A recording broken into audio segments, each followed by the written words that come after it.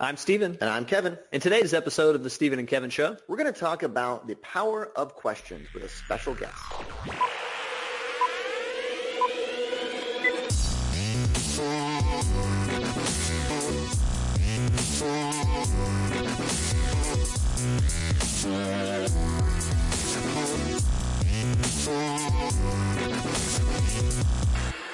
Hello, everyone, and welcome back to episode 69 of the Stephen and Kevin Show. And today we're going to be talking about the power of questions. And questions are so important because they drive the entire sales process. Yeah, we've got a special guest today, as Kevin referenced. Our guest today is Dave Patchen. He is the Senior Vice President of Education and Practice Management at Raymond James. Dave, thanks for being on the show. My pleasure. Good morning, gentlemen. So, gang, for any of you who don't know him, I'll give you a little bit of Dave's background. Dave's been an advisor. He's been a recruiter. And I think when we first were introduced to him was when he was a regional manager for 10 years with Raymond James, and he used to have Matt Oxley out to speak to his groups. Was that right, Dave? That's when we first came to know each other? Yes, and that's probably 10, 11 years ago now. Yeah. Time flies. And I just remember back then when Matt would go out and speak, we all knew Dave as a guy who was what you would call a thought leader, a learner, somebody who had a real passion for development of advisors. And it wasn't a huge shocker to all of us when he was elevated to his current position to lead the Education and Practice Management Group at Raymond James, which is where he sits now. And we've done some work together. We know his group puts on some phenomenal training, so we're glad that he agreed to come on the show today. Today, our topic is the power of great questions, a topic that Dave has a lot of passion for. So, Dave, we're curious from your standpoint, just to kick it off, maybe why are questions so important? Well, thanks, Stephen. They're so important because of what I call the three levels of knowledge. And the macro forces that are facing the investing public today are information overload, pace of change, technological complexity, geopolitical events. There's so much happening. Information is moving at warp speed. And because of this, there's three levels of knowledge. There's information that people know that they know, and that's stuff they feel confident about. The next level is people know what they don't know, and I call that awareness. But my contention is our belief today is this third level of knowledge, the amount of information people don't know that they don't know, their level of unawareness is growing exponentially.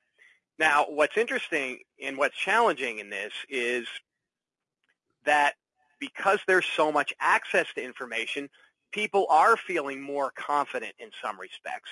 And you couple that with the fact some of the research that you guys have done such a great job with is that most wealth that advisors are managing today is still first-generation wealth. And what accompanies a successful wealth creator, generally speaking, is a rather sizable ego. So because of that, we can't tell people what to do. We can't tell them that they're clueless, that they don't know what they don't know. We have to ask questions.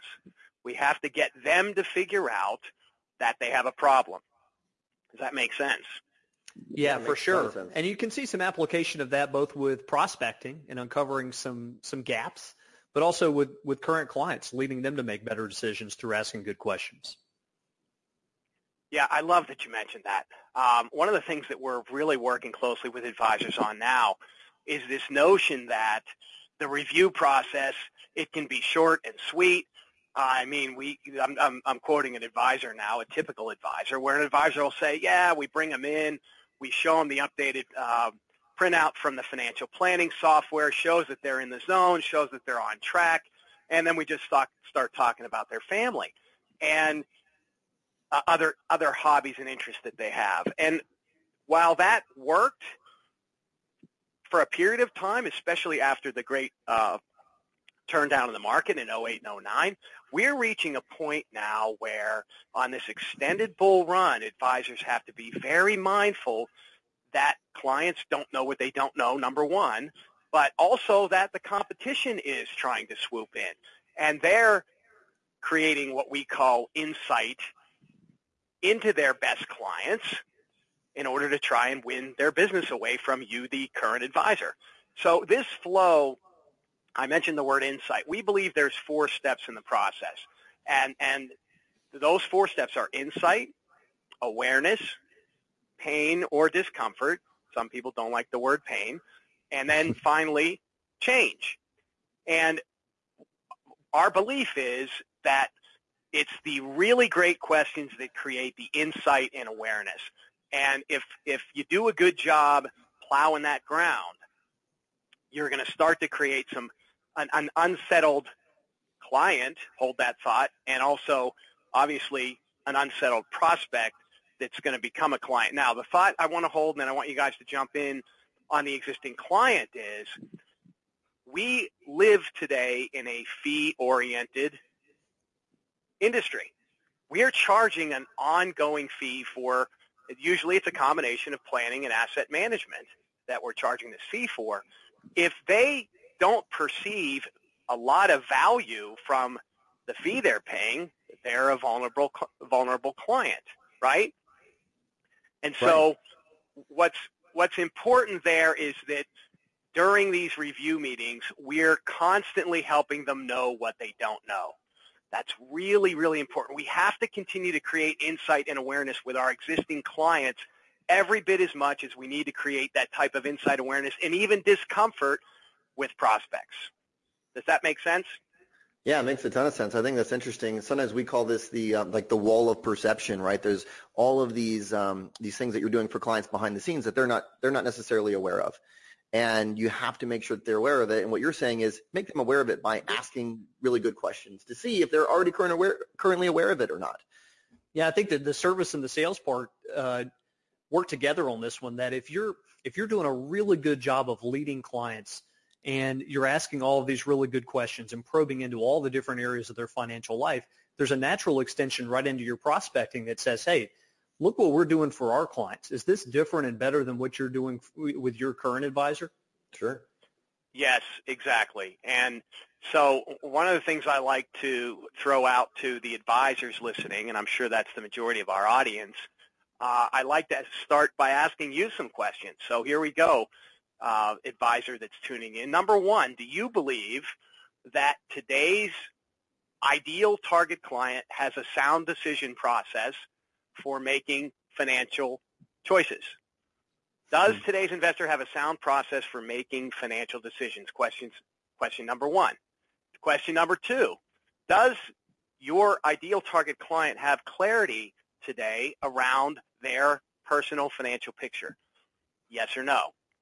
Now, what I think you're going to say to both of those questions is no. Hopefully you're saying absolutely not, because therein lies their gap and your offering that you're going to close that gap.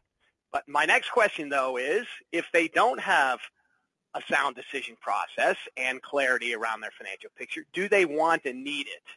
And, of course, what's the answer there, Stephen and Kevin? They do. Well, right? they definitely need it, and they definitely should want it, right? But what's the gap that I pointed out earlier? Do they know enough to answer those questions?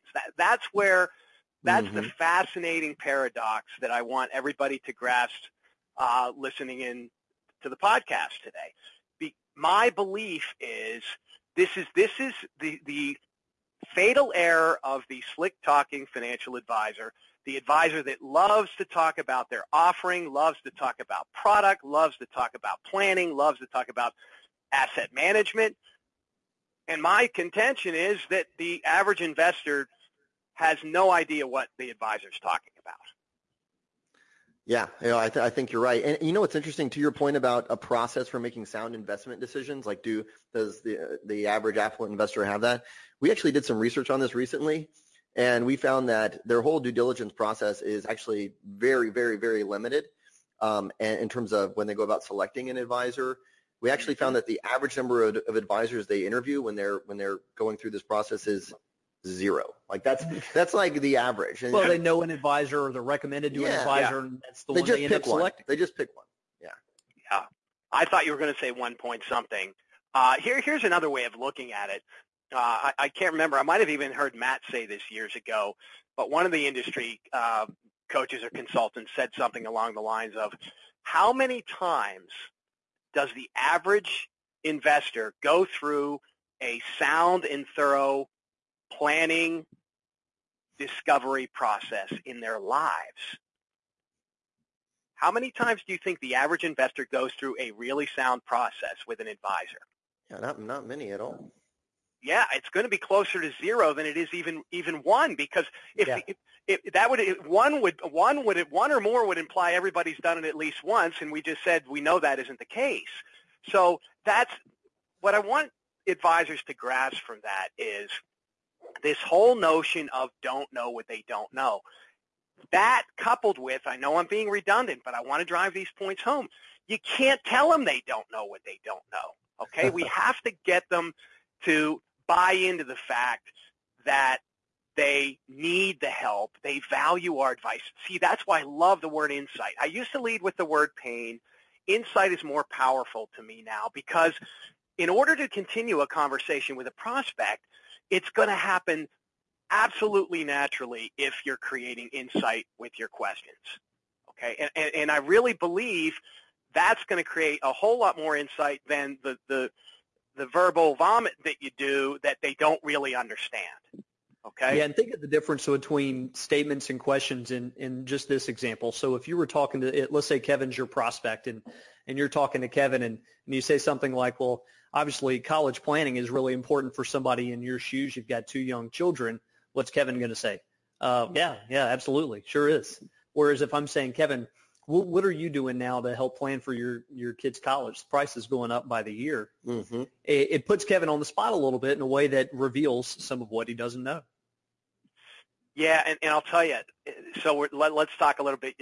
You two gentlemen and your firm really support us in our new advisor training program, a program we call the Advisor Mastery Program. And that's a great segue to talk about the tactics we teach and the way to ask the best questions. So let's take the whole notion of planning for your children's future. Because of this changing, evolving society that we all live in today, and I can give you personal anecdotes on this with my kids. I would be a little taken back if somebody said, what are the college plans for the kids? Because that assumes my kids want to go to college. And so you start off by saying, tell us about your children. Tell us what they're passionate about. What are they into? What do they love? What do they enjoy? What do they think about where they're going to be in 3, 5, and 10 years? And let your prospect and your client then paint that canvas. And then here's the key to what we teach around this mindset. The mindset is, the 2 words we tee up the mindset for asking these great questions is explore and discover. Explore and discover. No preconceived notions. And what we're doing is teaching advisors to listen for what we call fuzzy words. And fuzzy words are words that can have multiple meanings. And this is how you become a great active listener. Oh, I like that. It forces you to dig deeper when you hear a word that could mean different things to different people. I can see that playing well when you're talking to a couple where one person's viewpoints may not align with the others. The fuzzy words are probably abundant in that case. Can you give us an example of a fuzzy word? Yeah, so here's what's fun, and you guys, since you're students of the trade, will love this. I mean, I call all of us that are deep in this space we're practice management geeks, and I say that lovingly and fondly, by the way. But one we start off with for advisors is risk. And remember, risk means different things to different people. But here's what's fun. Almost every word, guys, is a fuzzy word. Okay? Happy is a fuzzy word. Sad is a fuzzy word. Market is a fuzzy word. Stock is a fuzzy word. Every word, almost every word, other than conjunctions, and verbs are fuzzy words. So it forces you. Here's the real takeaway for those that want to practice this stuff. Number one, it forces you to listen. But here's where you get really good at this. Most advisors suffer from, and this is actually a medically diagnosed condition, and there's drugs available for it, and it's called premature presentations. That was humor, guys. And so what happens here is the first buying signal, and this is stuff that I've heard Matt teach for years, the first buying signal, the advisor pounces. And what we want the advisor to do is to ask another question, active listen, pick out a couple fuzzy words, ask another. What's going to happen? We're going to create more insight, more awareness. We're going to have multiple pain points. Instead of moving in and pouncing on the first pain point and trying to do some type of trial close, let's collect pain points. Let's create a whole basket full of pain points and insights. And then at the end, when we summarize, the likelihood that the person wants to continue the conversation goes up exponentially. Yeah, I like that. And I think one other thing you're demonstrating when you've got a basket of these things is that you've got the ability, even though this seems like it should be really simple, but you had the ability to pay attention during that conversation and key in on certain things that they explicitly said were issues or things that were a little fuzzy to them, and then to summarize it at the end, which sounds, again, like it would be really simple, but a lot of people aren't able to do it. Yeah, I was going to say, this to me sounds like something that, and you tell me what you think here, Dave, that's going to take a lot of practice, right? It's not something that you can just listen to a podcast and say, yes, I'm good at that now, and asking questions. You're exactly right, Kevin. And here's how we try to close that gap. My recommendation is there is a bottomless pit of free opportunity to practice this. And how you do that is you identify a news journalist / interview type show. Journalists, if you listen to them do interviews, and I'm talking any of the major networks, I'm not going to get political about whether you like CNBC or Fox or CNN or ABC, doesn't matter. Pick one where you like a George Stephanopoulos or a Chris Cuomo or Tucker Carlson. See, I hit all of them there. Nicely done. You just pick somebody and watch them do this. They're the ones that ask the probing questions, and they dig in. The best of them dig in on fuzzy words, and then they do another technique that we teach called framing and buffering. And framing and buffering is how you use language in between your what and how questions. Because what you'll learn when you really dive deep on this and find a couple of journalists that you like and that you follow, almost all the questions they ask are what and how questions, because those, of course, are open-ended questions that they require the person being asked the question to elaborate, and that's what creates good fodder for the conversation. But they're going to frame and buffer in between. So, and I want you guys to jump in here, but one example that we use in the training program is a guy named Tom Rinaldi, to use a sports example. Tom Rinaldi does the sports interviews, and he just did one, post-Wimbledon when Serena Williams walked off the court after losing in the finals. And he just does such a great job of frame, buffer, what, how. Frame, buffer, what, how.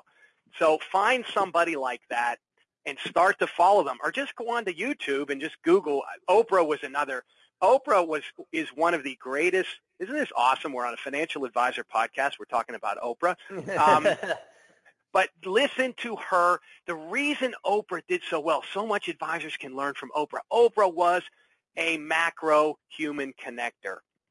And how she accomplished that was asking incredible questions, being an active listener, listening for fuzzy words, and drilling deeper and deeper in those conversations.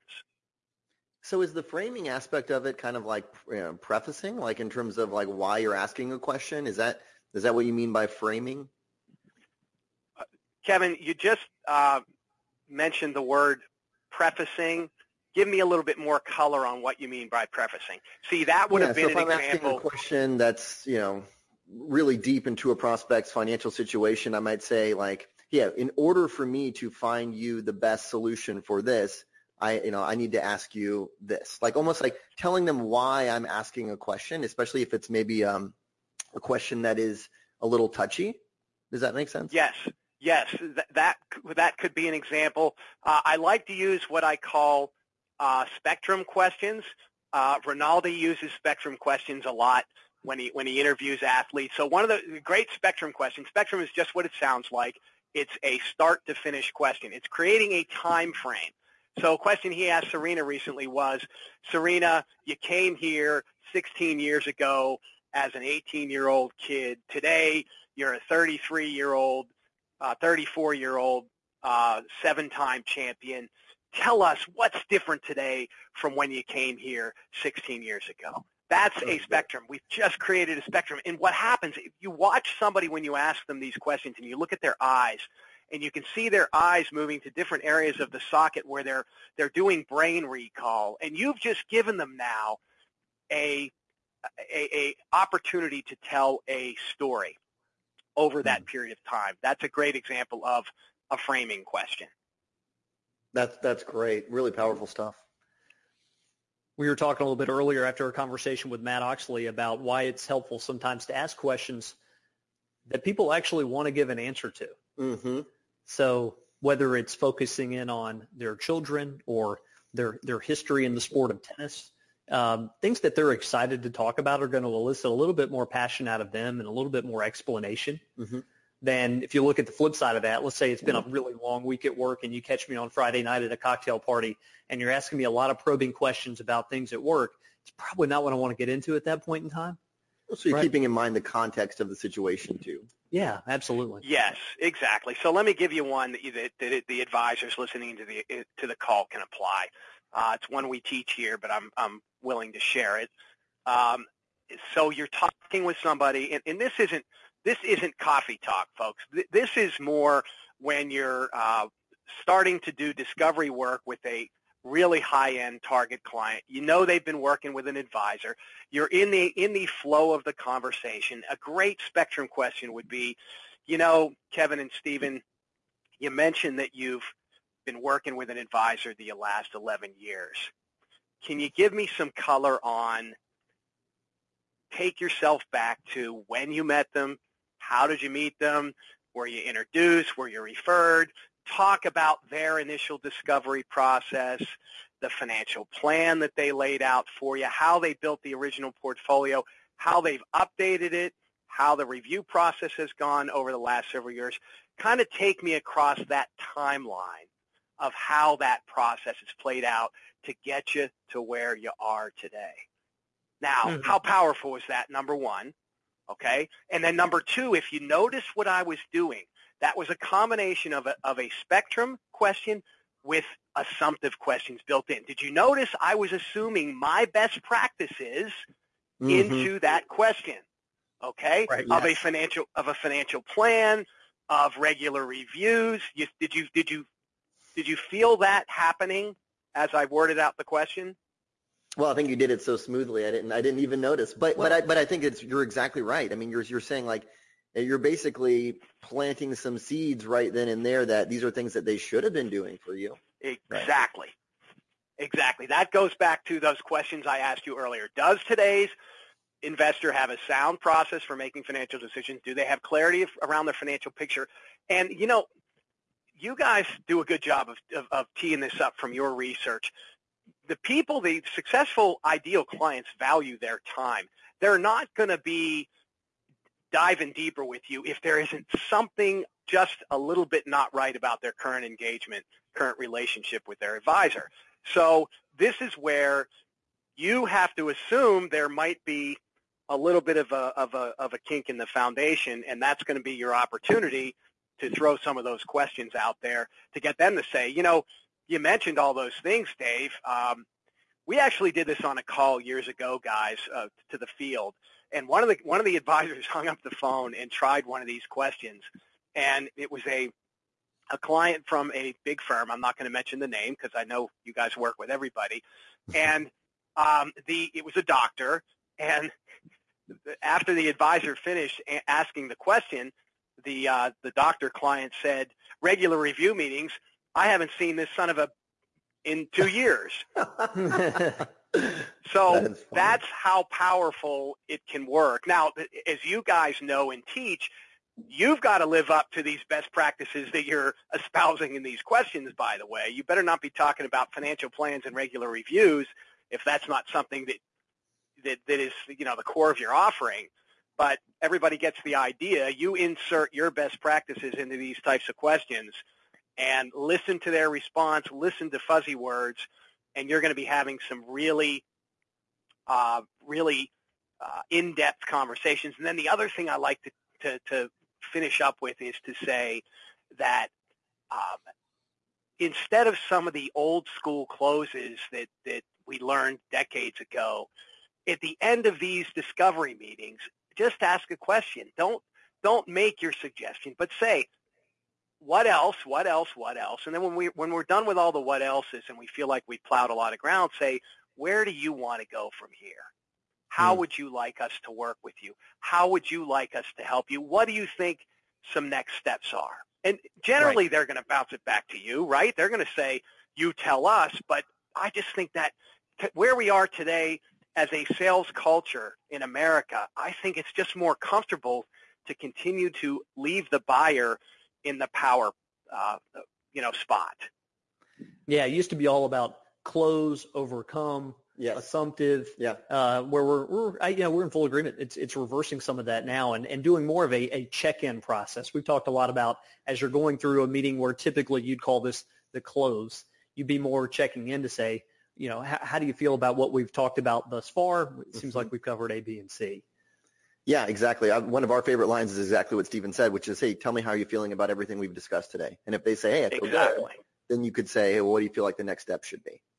Right. Yeah, and based on that next step, what is some of the stuff that you consider higher priority? What of the things we've covered today, what are the things you want us to start to provide you some information and follow up on first?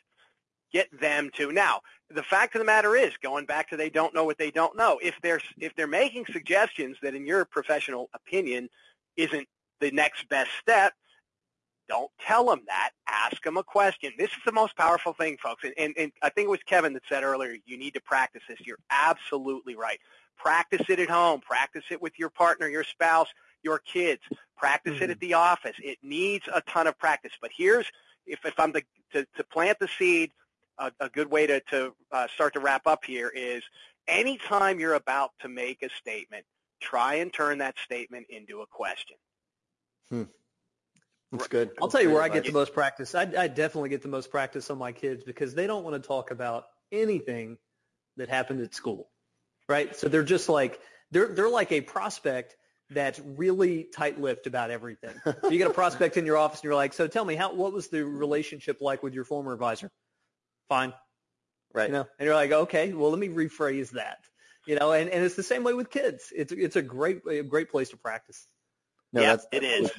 Fine. I don't really want to talk about it. Well, we're going to want to dig a little bit deeper than that. Hey, Dave, before we let you go today, I want to ask you just one question about questions because you do make it sound easy, right? Because you've done it for a long time. You have a ton of experience.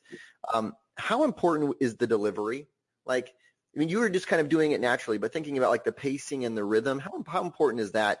Because you could just ask any question, right? But how you approach it to me seems so important. You nailed it, and you guys know because you're students of the business. It's everything. Here's what's funny. My team teaches this now alongside of me, and the highest level of learning is to teach, and yet they march into my office all the time with an issue, a challenge, a demand, and what am I doing to them as soon as they walk in? I'm actively listening. I'm asking questions on fuzzy words. I'm digging deeper. I'm not making statements. I turn my statements into questions, and it's fun because we have such a good professional relationship one-on-one and our team as a whole. They actually enjoy the exercise. Now, sometimes they do feel like it's a bit of an exercise in futility, but that's your job when you're the boss. I bet Matt's never done any of this to you guys, right? I mean, every now and then you pick it out and you're like, I think he's using reverse psychology on me. He just redirected my conversation. Well, and he's got that extra advantage of he's a psychologist by education, right? Yeah. He's got a way about him. But next episode we're interviewing some of Dave's team. So stay tuned, gang. Wonderful. Yeah. Well, I guess that's true. So we call this program Zen advisor, by the way, and hopefully that makes sense by throwing that in at the end after sitting through the last 30 or so minutes of this. The listener gets a feel for why we call it that, because we feel like it has a completely different, a mindfulness approach to the sales process that is a core component of a Zen mindset. Well, exactly right. You're teaching some skills more so than, a robotic list of activities. There's more of an art form behind it. The soft skills. Yeah. Well, Dave, Yes. again, thank you for joining us today. Great stuff there. We got some good stuff to think about, Kevin. Yeah, we do. Hey, and we want to ask you one final question here. When we come down to the advisor mastery program, we always get asked, what's our first concert? Just yeah. When we open up a presentation, they always ask us, and they always say Steven's first concert was Dave Matthews Band, and Kevin's was Green Day, which is way cooler. And Dave, we wanted to ask you today, what was your first concert? I love it, and I actually have a pretty good one. And you guys have two cool ones, too. Dave Matthews and Green Day are two of my favorites. But I got one a little older genre, but still one of the greatest of all time. So let me tell you the story behind it. It's Bruce Springsteen, and it was 1979. It was the River Tour, and I really wasn't a big fan, didn't know his music that well. A buddy approaches me 4 or 5 o'clock on given afternoon and says, I got tickets to Springsteen tonight. I grew up in Pittsburgh, so it was in the old Civic Arena. And I said, what the heck, I'll go. Well, as I tell everybody, I walked in there, a casual listener. I walked out of there a passionate, ardent fan for life. I've seen him, 12 or 13 times since that night. And It's one of those nights that when you're especially 16 years old, it kind of changes your life. And so, that's what music's designed to do. And that's what good information like this is supposed to do too. So let's hope the advisors listening have some type of life-changing experience based on what we talked about today, and maybe they'll put some of these techniques to work and be able to share some results with you guys down the road. Yeah, well, we would love it. Well, thanks again. Hope you have a great week. Thanks, gentlemen. Enjoyed it.